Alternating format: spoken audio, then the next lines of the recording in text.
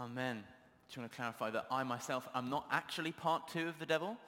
I'm just speaking on the devil part 2, or the devil reloaded, devil episode 2, attack of the devil. As Theo has said, that's the book we're going through, Live No Lies, by John Mark Comer. It's so good to be amongst you this morning, and a real privilege to get a chance to speak to you on this, as Theo says, this somewhat challenging topic. And I wanted to start with a little bit of a disclaimer, just a bit of openness and honesty from my perspective, because to be frank, if I was choosing what I was going to speak on, I might not choose the subject of the devil. And actually, to be particularly honest, if I was in your position and someone said, today we're going to be talking about the devil, I would be a little bit like, oh, really? Cool, nice. I'd be a little bit skeptical. And as I've read through the book, there's been stuff that I've been challenged on and stuff that I've been trying to work out where I stand with. And, finding it difficult. The subject of the devil is something that I've, and it's things like the devil and like spiritual warfare is stuff that I've been slightly wary of, slightly reticent of. I've seen it not addressed very well. I've seen people get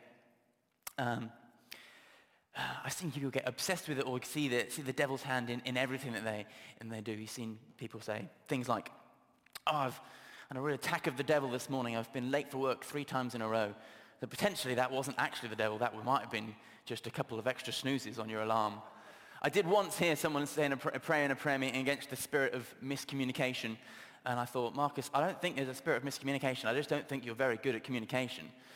And things like that. So that's some reasons why I've been a little bit wary of it. And things like spiritual warfare, sometimes maybe we've gotten a little overly militant in the past with our imagery, and I've struggled to tally that with Jesus' non-violence. And so that's why I come at this subject with a bit of wariness, not really sure, still working out where I stand on a few of those things. And I say that not to undermine what I'm about to say. I'm not going to say anything that I don't believe this morning, and say that not to undermine the series as a whole, but just to come at it with honesty and openness before you guys, because after all, the series is called Live No Lies, so it would be remiss of me to not start with some honesty on that front.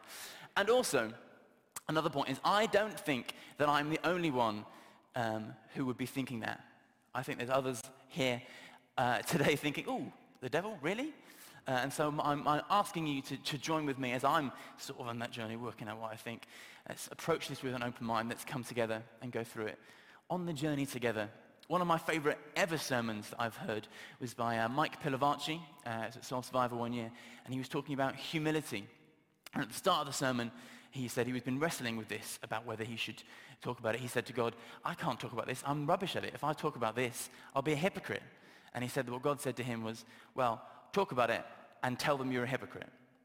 So that's not quite what I'm doing today, but I wanted to be honest about where I am on the journey and invite you along with me if you're up for that. So is that okay? Does that make some sense? Thanks, guys. I feel very known and loved.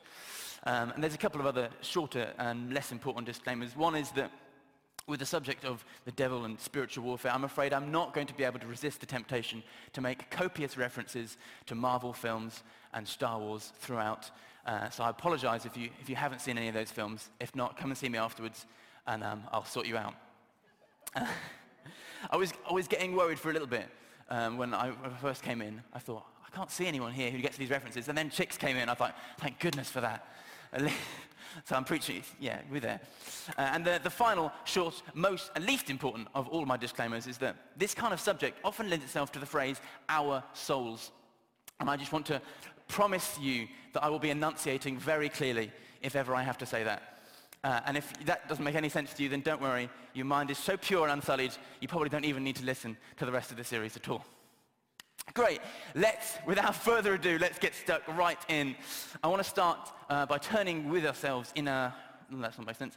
Let's turn in our Bibles or Bible apps to Romans 7, verse 15.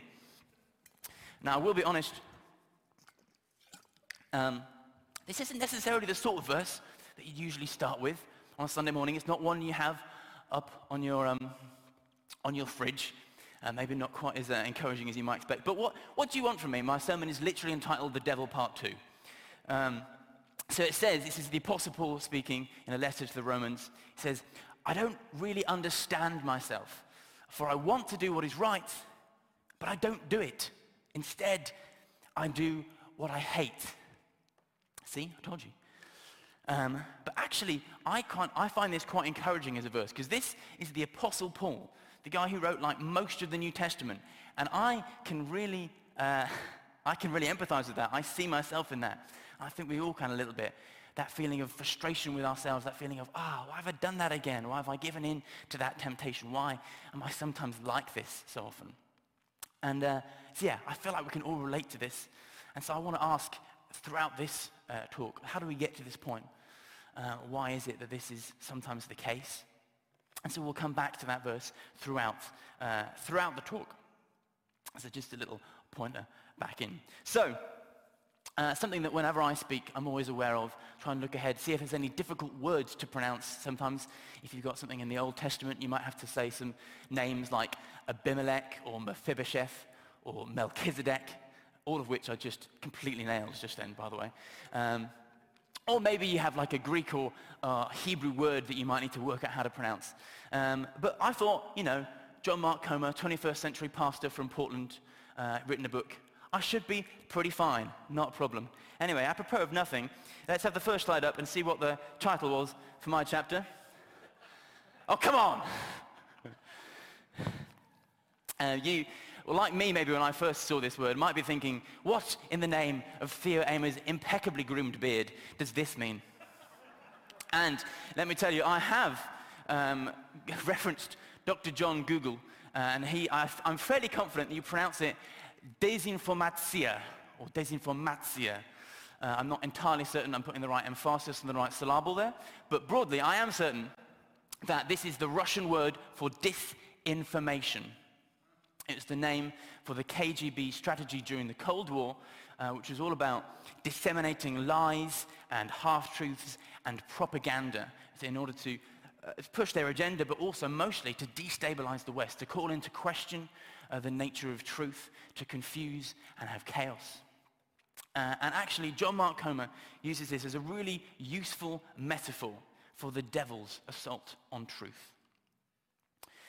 Sometimes when we think of spiritual warfare, maybe in the past, the images that we've conjured up have been ones of battlefields and glory in that way. Maybe we might think of ourselves as Captain America, standing alone, half a shield.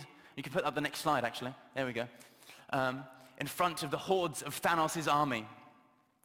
And I want to say that actually maybe that's not a particularly accurate or helpful picture. Well, first of all, because if I am the one standing alone in front of the hordes of army, then we're all in trouble, metaphor or not. And this is, again, where I say about struggling sometimes with the images of spiritual warfare, how that tallies with the non-violence of Jesus. And I think, there are better ways of looking at it, and John Mark Comer details some of that. One of the reasons why this isn't necessarily a good picture is, first of all, and here is some good news that we're desperately in need of already in this sermon, is that Jesus has already won. Amen? That's some good news. He's already won on the cross. In Colossians chapter 2, verses 14 to 15, it says this: He cancelled the record of the charges against us and took it away by nailing it to the cross. In this way, he disarmed the spiritual rulers and authorities. He shamed them publicly by his victory over them on the cross. Amen. That is some good news and a fabulous reminder when we're talking about this stuff that Jesus has already won the victory. And importantly, one of the things that I love about this is the way that he wins the victory. It's not in some glorious battle. He wins it on the cross. He wins it by dying. That is the kind of God we have, the humility, that actually what looks like defeat is actually victory. It is most undignified, it's most humble. That is the ultimate victory. And that is, I find, a really helpful way of reframing the spiritual warfare, is that actually it's not a standard battle. We're not glorifying redemptive violence. Jesus' victory is through humility and through death. So the battlefield image maybe doesn't work so well. A better image John Mark Comer suggests is that of a Russian hacker working behind the scenes, subtle and insidious through the internet, working to play on people's prejudices and fears. And even in popular culture, we can see this, that sometimes the villains that really make an impact, that really effective, sometimes the ones that end up winning for a bit, are the ones more like this, who are less powerful on the battlefield. Emperor Palpatine, see, I told you, Emperor Palpatine doesn't, in Star Wars, this is Star Wars, by the way, you can switch off if you need to, he doesn't win by making a full-on assault against the Galactic Republic in the first place. He wheedles his way in. He becomes part of the system. He deceives people, he lies, and once they realize he's the enemy, it's too late. I assume most of you have brought your Star Wars Episode 3 Revenge of the Sith scripts with you. No, that's fair enough. But one of the lines from Obi-Wan Kenobi himself, he's got an excellent series just out on Disney+. He says, he was deceived by a lie, we all were. This is the enemy and the way he works. It's not through power necessarily, but through lies and deception. And that's what we've got to be ready for. It's actually subtler and more insidious. War between truth and lies. That's what we're talking about in the spiritual warfare. And we see that in society even now, in a real way, where fake news, alternative facts, and social media echo chambers continue to polarize and divide us in our society. Where different sides of the political spectrum even don't seem to share the same baseline of facts. Where conspiracy theories such as QAnon can tear families and churches apart. Where integrity seems to be sorely lacking in our political leaders even. The Washington Post previously calculated that Donald Trump made over 2,000 false claims in the first year of his presidency. Our own Prime Minister is currently accused of lying to Parliament. And even now, the Russian people are lied to by their government about the nature of the war in Ukraine. And they continue to lie and deny committing the atrocities that it's so clear they have. It can seem like in our society the truth doesn't matter, or that it can be so hard to pin down, to find. Has the postmodern idea that there is no such thing as absolute truth won out? Has disinformatia wheedled its way in and made this the case? Well, no, I don't believe so. That's not what we think. The problem with the phrase, there is no such thing as absolute truth, is that it is itself a claim to be absolute truth. I believe there is truth and we can find it. As has already been quoted today, Jesus says in John 14, verse 6, of himself, I am the way, the truth, and the life. He is the one we are aiming for. He is our guiding light. He is the truth we're looking to cling to amongst the chaos and confusion of the world. I believe Flora quoted a couple of weeks back when she spoke, John 8:32, Jesus says, you shall know the truth and the truth shall set you free. There's a promise there that we can know truth. And that has an impact, that makes a difference. Jesus is absolute. He is the same yesterday, today, and forever. And as we've said already so much today, we can trust him. He is the truth we're aiming for in amongst this chaos and confusion. And the impact of these lies is not just in society. Actually, the more common lies are sometimes the ones in our head, the ones that we hear every day. And sometimes they are the more dangerous ones in the longer run, the more relevant to what we are doing. Things like, I'm not good enough. Or, if people really knew me, they'd reject me. Or, I've got to be perfect to have peace. Or, I can't trust anyone. Maybe some of these you can recognize in your own head from time to time. So this is where we start to get back to that first verse talking about, I do what I don't want to do. Why is that? I give in to temptation when I know I shouldn't. And John Mark Comer suggests that a good way of thinking about temptation is the appeal to believe a lie. I think that's quite a useful way of framing it.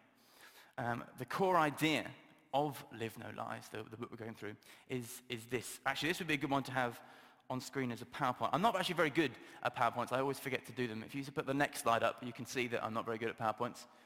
There we go. It's on the slide. But I have stolen a PowerPoint slide, I think, from Theo's slide. So the slide after that is, there we go. This is the core idea of Live No Lies.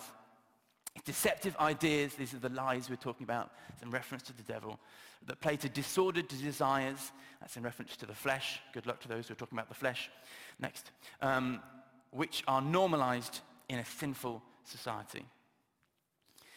So that is the ideas behind this book. That's one of the things we're trying to be aware of. So as Flora established a couple of weeks ago, the devil is a liar. That's what he traffics in deception. That's what he does. But he's good at it. He knows what he's doing. It's not going to be necessarily obvious and easy to detect. Most convincing lies are partly true, maybe even mostly true sometimes, or they're just a part of the truth. And that's why it's difficult. That's why it's subtle and insidious. It's clever. And the bad news is, sociology tells us apparently, that we're actually not very good at detecting lies ourselves. Dr. Timothy Levine is the world leading expert on deception. I haven't yet made a decision on whether I can trust the world leading expert on deception. Because I'm pretty sure if the world leading expert on deception wants to deceive me, he knows how. But still, let's take him at his word. He claims to have done research that has led to this truth default theory, which is the idea that actually as humans, we default to believing people are saying the truth. And actually it takes quite a lot of evidence to the contrary for us to believe otherwise. It's linked as well to something called confirmation bias, where this is a lot of what we see on the internet with our echo chambers. We actually only find our own views reflected back to us. We look for and we search for and we give high credence to that which we already believe. What that means for us is that it's easier to believe what we want to believe. And that links to the second part of this core idea about these lies that play to our desires. If there's a lie that plays to something we sort of want deep down, it's much easier to fall for that. You see, the lies that impact us, they're subtle, they're insidious, they're clever, they're maybe partly true, but they play to what we want, they play to our desire. No one is tempted by the quite frankly ridiculous lie that I'm going to make up now, that Prince Charles has been going around dressed as a cheerleader at night and stealing people's hubcaps around Bitton Park. No one is convinced by that. No one is tempted by that. However, you might be tempted by the lie that it's okay to compromise your integrity if no one finds out, to take credit for something that maybe you didn't do, or to cover something up. You know, if it's in order to get that promotion, you deserve it, really. That's a much more compelling, believable, compelling lie. Much easier to fall for. So this, again, starts to make even more sense of that first verse we went through. I do what I don't want to do. Why is that? Why do we give in to that temptation? In the book, John Mark Comer says, we sin because we believe a lie about what will make us happy. We sin because we believe a lie about what will make us happy. There's an interesting definition of sin from our old friend Ignatius of Loyola, who, as we all know, that's right, he's the founder of the Jesuit movement. Now, on the recording, it'll sound like you all knew, and you sound really convinced and clever. That's the key. Good old Ignatius defines sin as this. He says, sin is the unwillingness to trust that what God wants for me is only my deepest happiness. Sin is the unwillingness to trust that what God wants for me is only my deepest happiness. So ultimately, the primary target of these lies, even if they're not directly speaking to it, the primary target is our trust in God, And interestingly, we've heard a lot about trusting God this morning already, haven't we? There were some really important words and songs that we sang talking about trusting God. And that is the primary target, so often, of the lies that we're told. And this is ultimately the lie behind all lies. It was the very original lie that we see in the story in Genesis 3, creation and the fall. The serpent says, did God really say that? He questions God's goodness, his trustworthiness, his word. And they fall for it. This is the lie behind all lies, that we can't trust God. And what that leads to then, the temptation is to go your own way, to redefine good and evil on your own terms. John Mark Comer lists 3 fundamental questions in life that art, philosophy, religion, literature, over all the years of the human race, have been trying to answer. And this would have been a great time to put this on the PowerPoint, but if you flip to the previous PowerPoint slide, yeah, I'm not very good at PowerPoints, I didn't do that. So the 3 questions though, I think you can remember them, they're quite easy. One is, who is God? Or is there a God? Maybe more relevantly for our current society. Number 2 is, who are we? And 3 is, how do we live?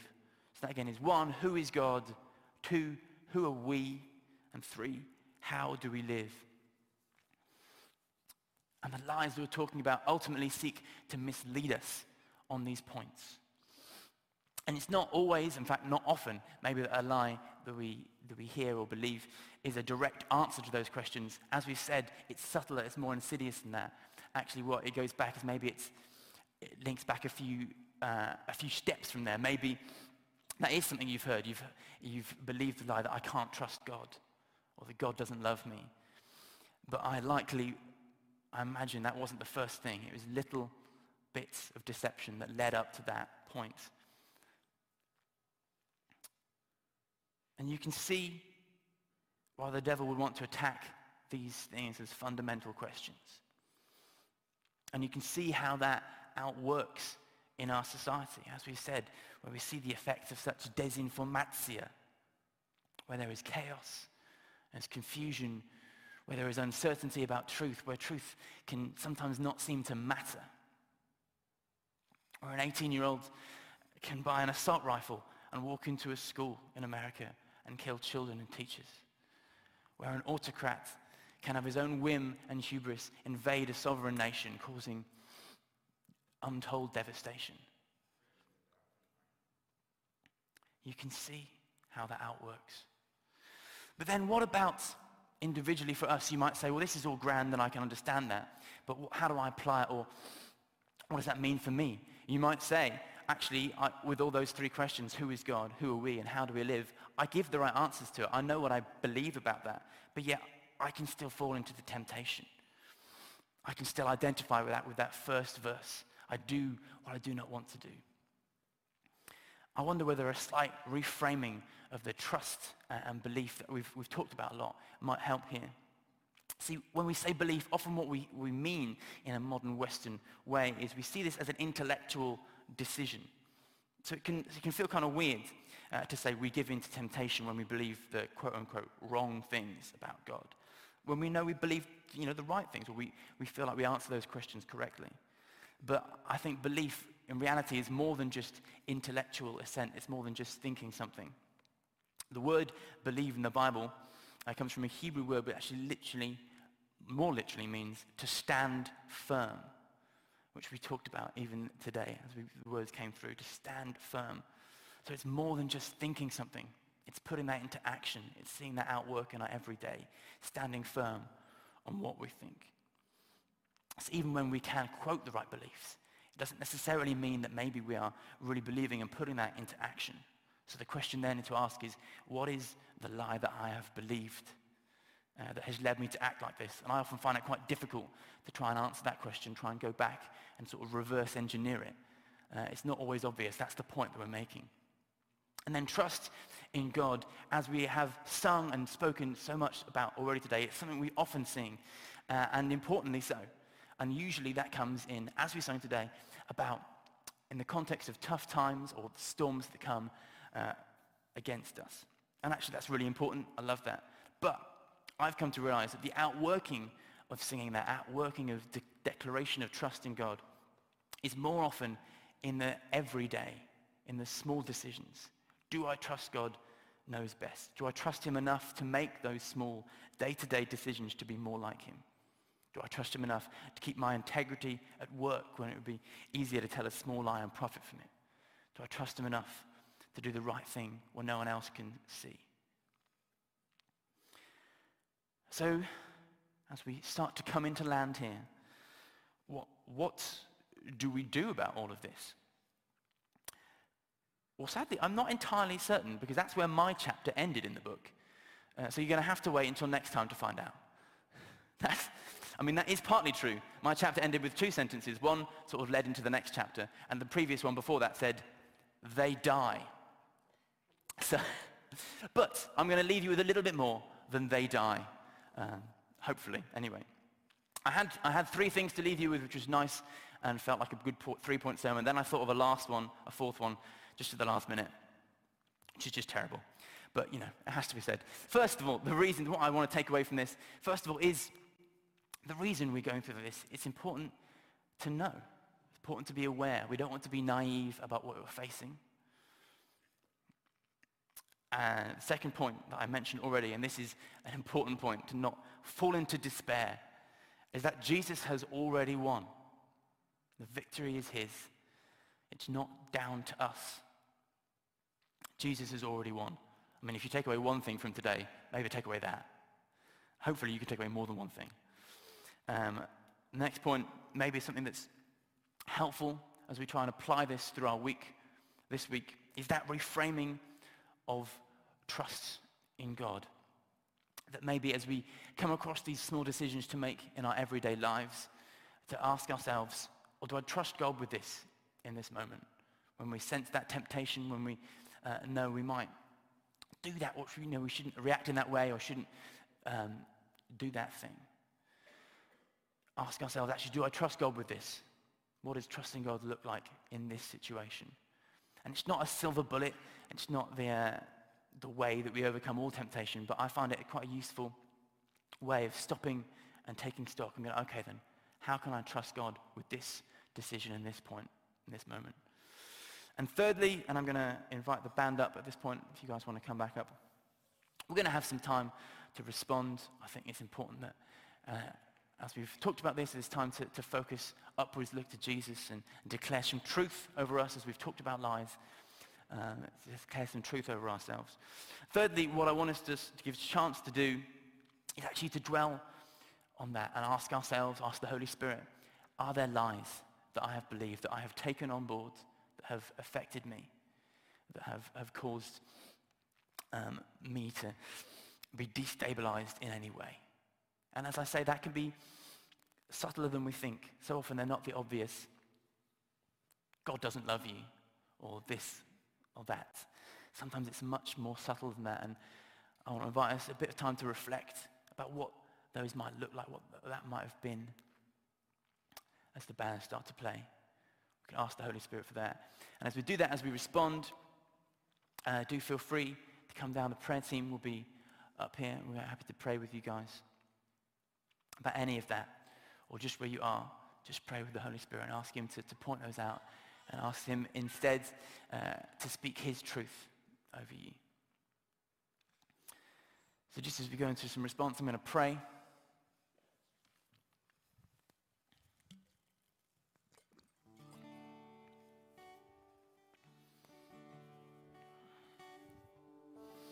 Yeah, thank you, Jesus, that you are the truth. You are the way, the truth, and the life. You are absolute. You never change. You never fail. And Lord, at this point, we cling to you. We look to you. Lord, we ask now as we stop and reflect, that you would speak to us. Lord, if there are lies, if there are ways we've been deceived, ask you to reveal those to us. Whatever that looks like, however big or small, ask you would speak to us, Lord. We say we are open. Oh, speak, Lord. Your children are listening. Lord, we leave you room, we leave you space. We thank you for your presence in this place. Lord, help us to be aware of the position we are in. Not to despair, Lord, but to not be naive. Lord, that we would be wise as serpents and innocent as doves.